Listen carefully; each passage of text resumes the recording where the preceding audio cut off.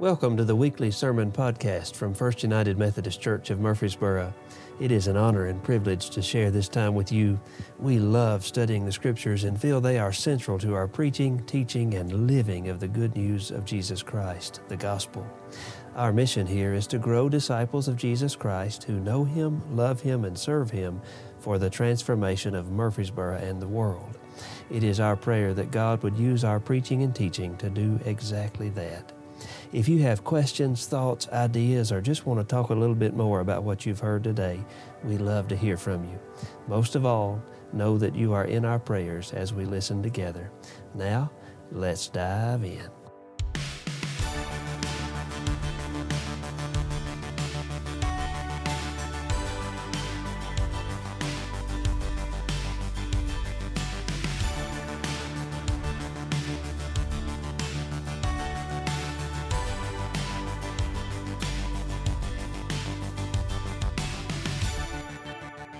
Let's pray together.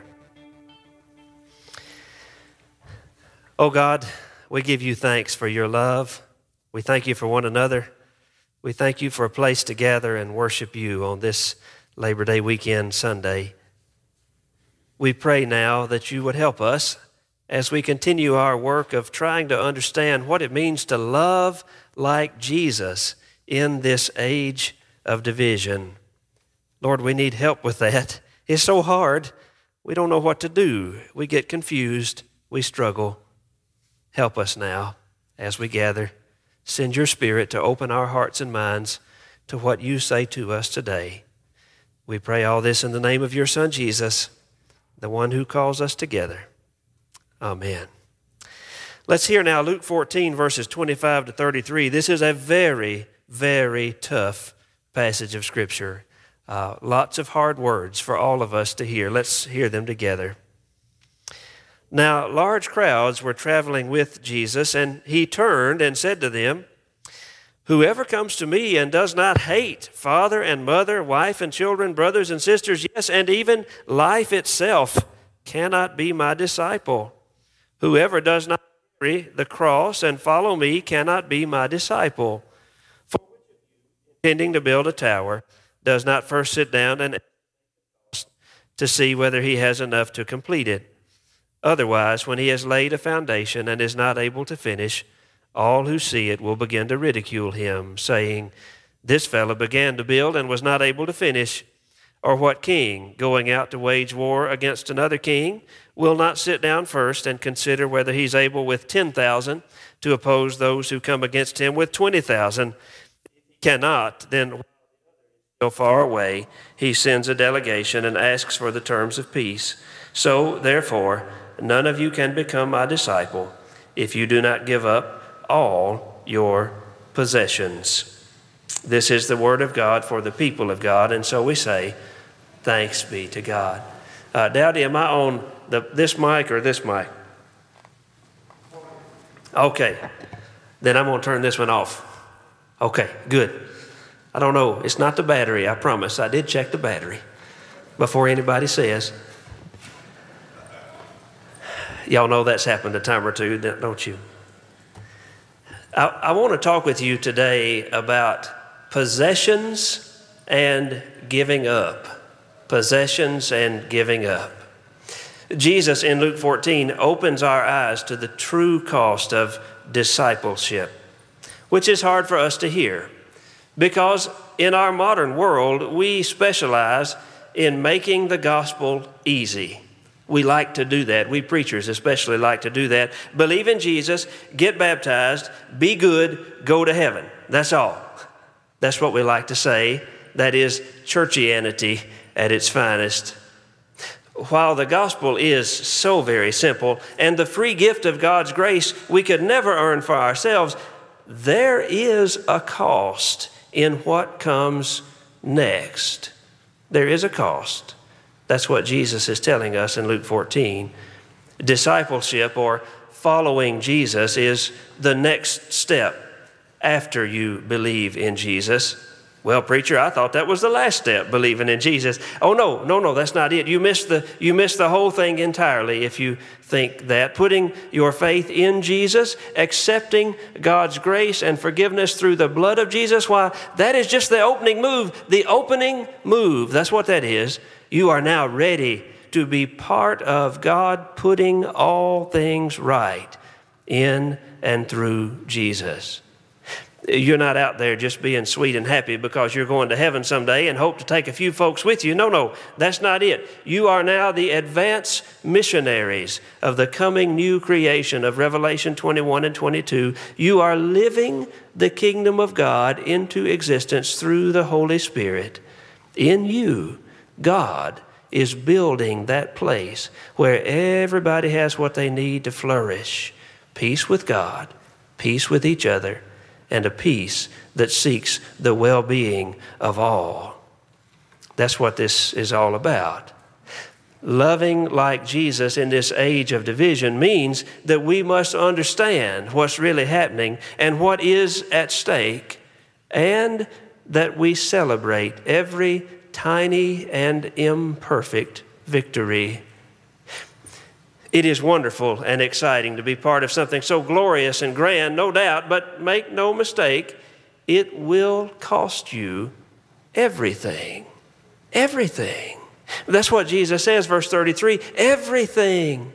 A price you will gladly pay when you consider that God has invited you to help with the redemption of the world. I want to talk with you today about possessions and giving up.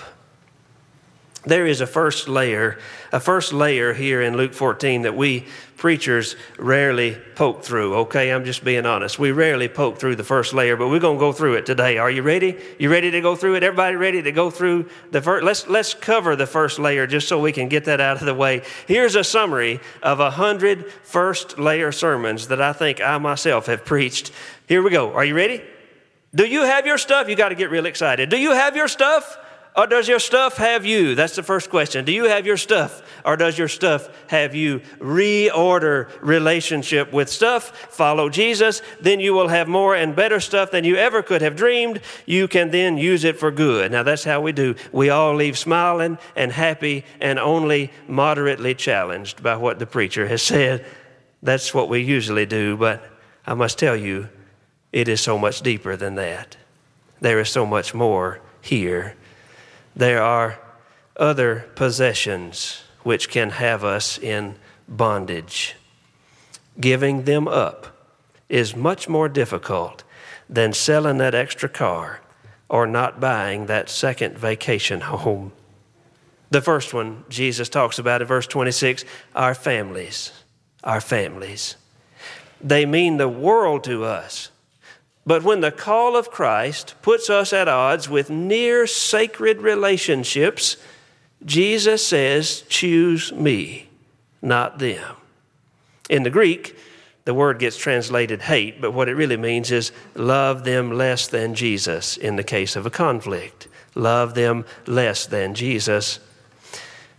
I have a good friend, whose brother came out as gay years ago. I'm sorry to talk about this, but it is one of those things that divides us. The whole family did what? The whole family shunned little brother. Big brother struggled mightily. He said to me, I searched the scriptures over and over, and all I could find is that it's God's job to love and convict, and my job to love. It's God's job to judge and convict, and my job to love. I chose to do that. He and I both lost our family, but we have each other, and Jesus has us both. He said to me, the greatest possession I have ever given up was my own family, who couldn't love me anymore because I chose the way of Jesus, the same Jesus they introduced me to. It was all very confusing, but in Luke 14, Matthew 10, Mark 8, John 8, Jesus is not confusing at all. I knew what was required. We don't have to affirm everything about each other, but there is a command in Romans 15:7. I must accept him as Christ has accepted me. That's a command. Jesus says, what does it profit a man to gain the whole world but lose his soul? That's Mark 8:36. Jesus says, in this case, choose me, even though it will cost you dearly.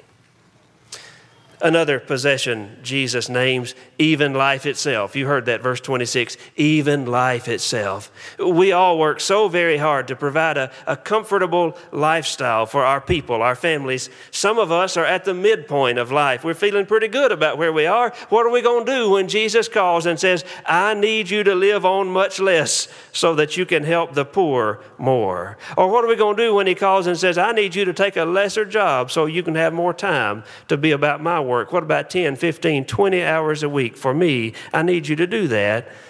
Sometimes Jesus says to us, I don't need you to wait till retirement. I need you now. It's going to turn your world upside down. But when the Lord is in it, what do? Well, you pay the price. You make the sacrifice. Why?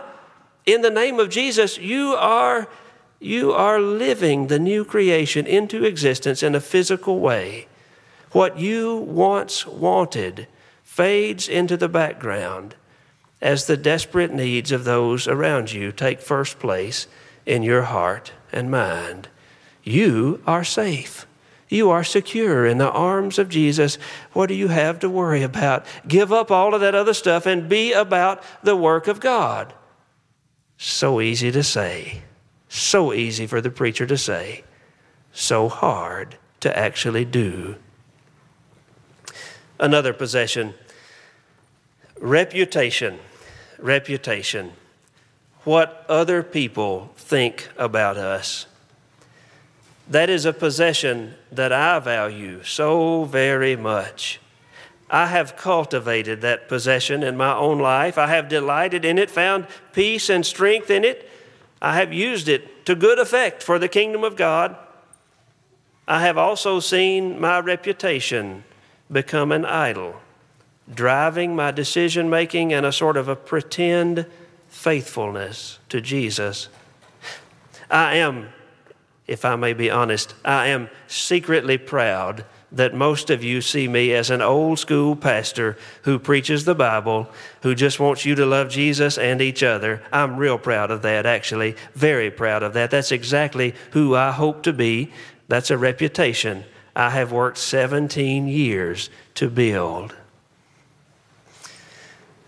Some months ago, I stood before this congregation in the sanctuary, and I baptized a precious little girl. She cried the whole time. Some of y'all were in the room that day. She cried the whole time. It probably means she's going to be a preacher. That's probably what's happening when they cry like that. The only thing different about this little girl is that she has two dads who are covenant members of our church family. She does. That's just the truth of it. This baptism, you might imagine, did not please everyone. I had a dozen very tough conversations that week, and I discovered, much to my dismay and heartbreak, that my reputation was in tatters. Good people had really tough questions. Good people whom I love so very much had very tough questions for me. How could you do this? You grieved the heart of God, they said. What will the children say? What will I say to my children? Haven't you read the scriptures? But you said it was a sin just a few months ago. And on they went. Some of these folks have left. Most have stayed. And I am so proud of you for that. But I must say, again, Jesus is crystal clear. Let the little children come to me. Do not hinder them, for to such as this belongs the kingdom of heaven. That's Matthew 19:14. He says again, Matthew 28:19, go make disciples of all nations, baptizing as you go and teaching them to obey. Nowhere does it say that little 2-year-olds with faithful Christian parents cannot be baptized unless their parents meet our purity test. Friends, I could not meet the purity test that has been placed upon these people and others like them. I have read my Bible cover to cover every year for 25 years, sometimes twice when I'm in a time of great need, and that ain't in there. It ain't in there. What is in there? That it grieves the heart of God every single time God's people start cutting folk out because of our twin sins, pride and self-righteousness.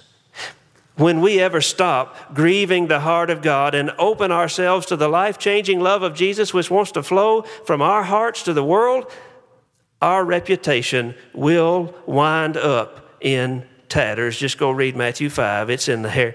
Because we will find ourselves rubbing elbows with the same cut-out people Jesus spent his life cutting back in. If you can't find that in the Bible, you haven't read the whole thing, and you might just be listening too much to what everybody else says about it rather than what's in there. What does Jesus say about reputation to those who are serious about loving like Jesus in this age of division? Verse 33 is so very plain. None of you can be my disciple if you do not give it up. Better for you to be faithful to the Jesus we find in this book than beloved by those who have made Jesus in their own image. Friends, do not let the division and darkness of this age cloud the bright light of the gospel of Jesus Christ when it must shine the brightest. That is, verse 27, the cross which you must carry as you leave this place today. Carry it well. True life for many a desperate soul hangs upon it. Do not put it down, even when other well-meaning Christians tell you that you must.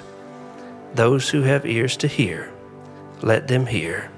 Thanks be to God. Amen.